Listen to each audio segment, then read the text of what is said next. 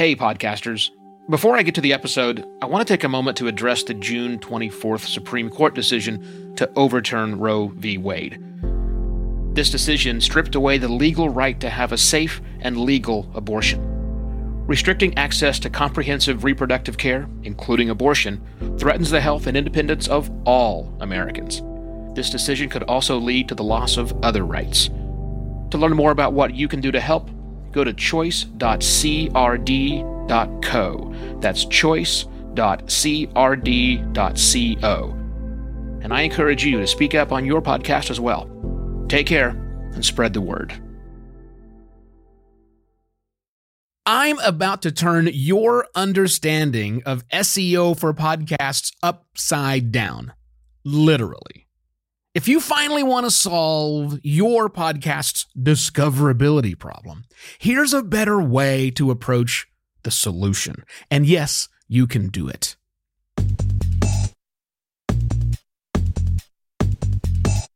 Hello and welcome to another Podcast Pontifications with me, Evo Terra. Everything you think you know about podcasting and SEO is backwards. But hey, you're not alone. Everybody gets this stuff backwards. Even non-podcasters get this backwards. Giant corporations with big, complicated international websites get this backwards. So I want to help you change the way you understand SEO and podcasting. And it's a simple change in perspective. And I promise you that if you can implement this change, which isn't terribly complicated, I promise it's not. It's the concept that I need you to understand more than the tactics. But once you understand this concept, it's not a secret, you will have a much better approach to SEO and your podcast. So before I get to that answer, just a quick why I'm qualified to give this answer. So parallel to my almost 16 years in podcasting, a little before that, I've been in charge of running advertising agencies, specifically the media departments of these agencies, which specifically had a big job to do in SEO. We were an SEO shop.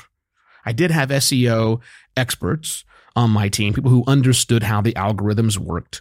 And we did some really good work for big multinational companies, helping them with their SEO strategy. So this is not just, hey, I read a blog post and this sounds interesting. No, this is the stuff that's deep inside of my head and my brain that I've been working with and implementing for almost 20 some odd years. So it's coming from a position of authority. You know, you trust me for podcasting, trust me that I also know a whole lot about this thing we call SEO. And we get it backwards almost all the time. Here's what I mean by backwards.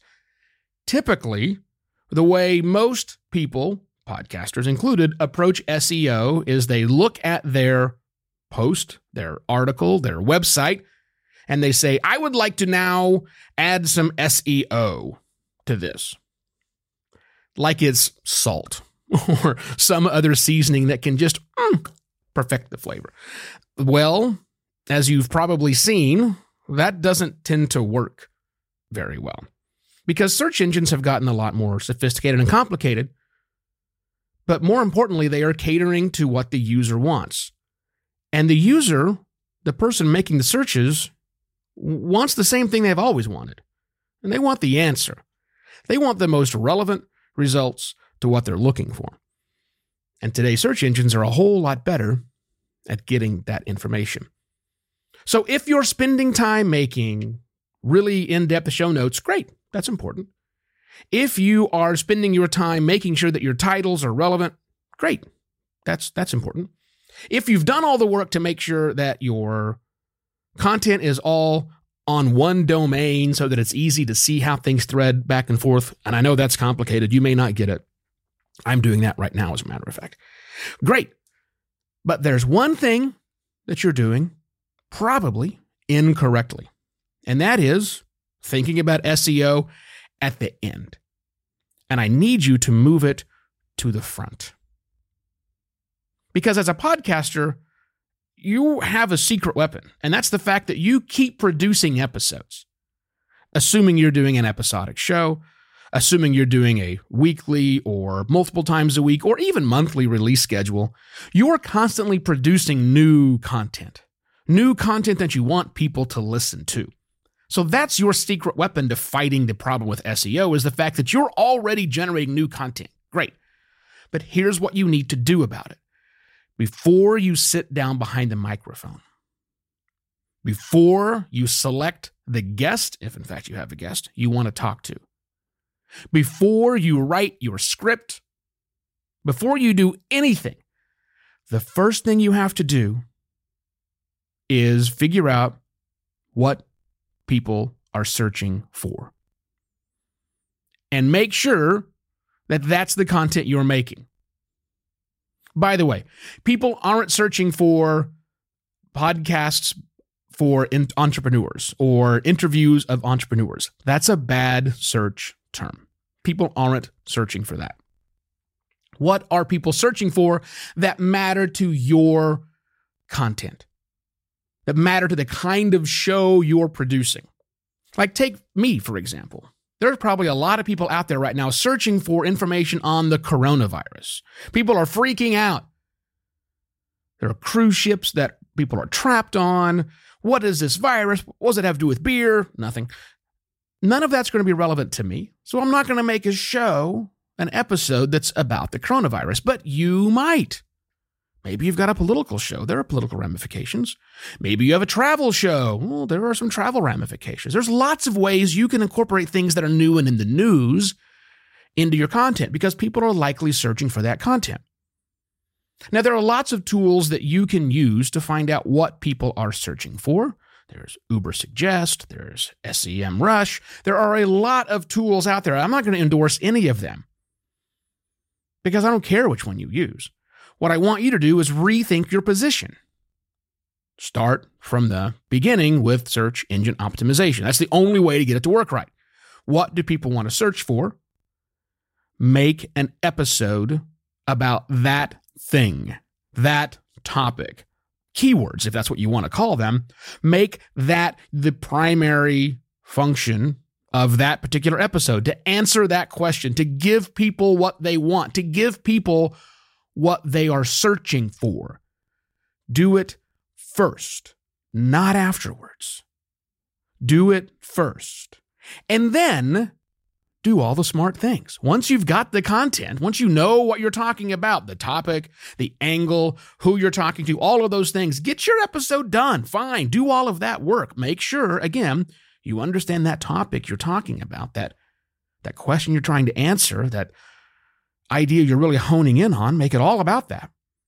Do all of that work that you normally would for your podcast episode. And then when you would write your titles and your very in-depth show notes that go into the app, as well as the, use the right word here, episode notes that go on the webpage, the article, do all of that again. But now, because you started with SEO, because you started with search intent, it makes writing those things a whole lot easier. You're not trying to shoehorn stuff in. You already know that was the topic. Write a good title. Write an amazing article about it.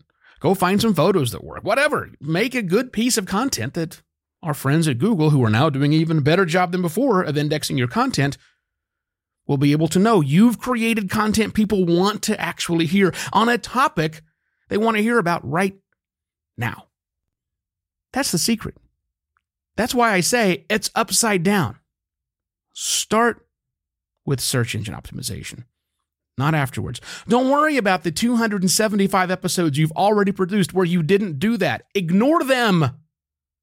Start fresh. Next episode. If you already got one in the can, fine. The next episode you're planning right now, stop what you're doing and figure out what people are actually searching for, that you can create content to answer that need. That's how you get to the first page of Google, if you will. Not from doing minor tweaks. It's not from revamping your titles. Those are all important things, but it's got to start from the beginning. Make sure you understand what piece of content you're making for that episode. Super important. Also super important is that you go to ratethispodcast.com/podpont and leave a rating or review for this show on whatever app you need. Don't worry about that. Kind of like SEO. Start by going to ratethispodcast.com/podpont. It will put you down the right path. And if you found this information valuable, buy me a coffee. buymeacoffee.com/evoterra is how you can do that. And if you need help figuring out the business strategies for your podcast, it's what my company does. We're at Simpler Media Productions at simplermedia.pro. You can also email me, evo@podcastlaunch.pro. I'll be back tomorrow with yet another podcast Pontifications. Cheers!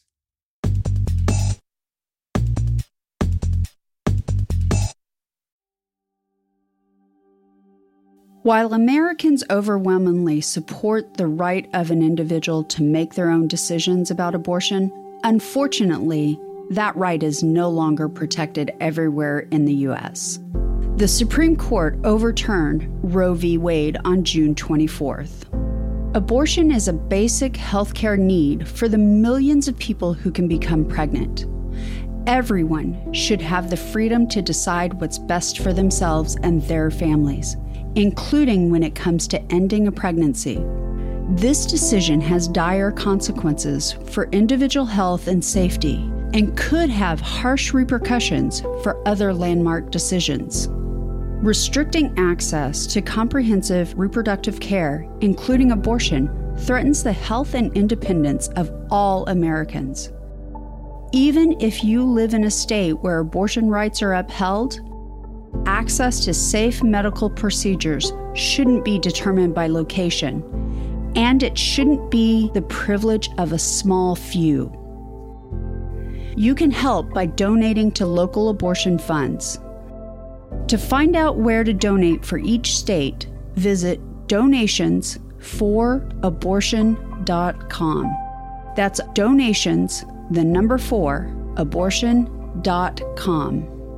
If you or someone you know needs help, or if you want to get more involved, here are 5 resources. 1. Shout Your Abortion is a campaign to normalize abortion. 2.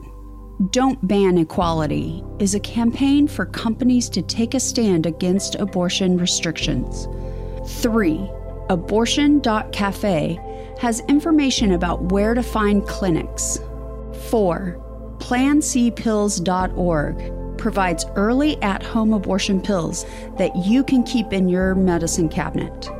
And 5.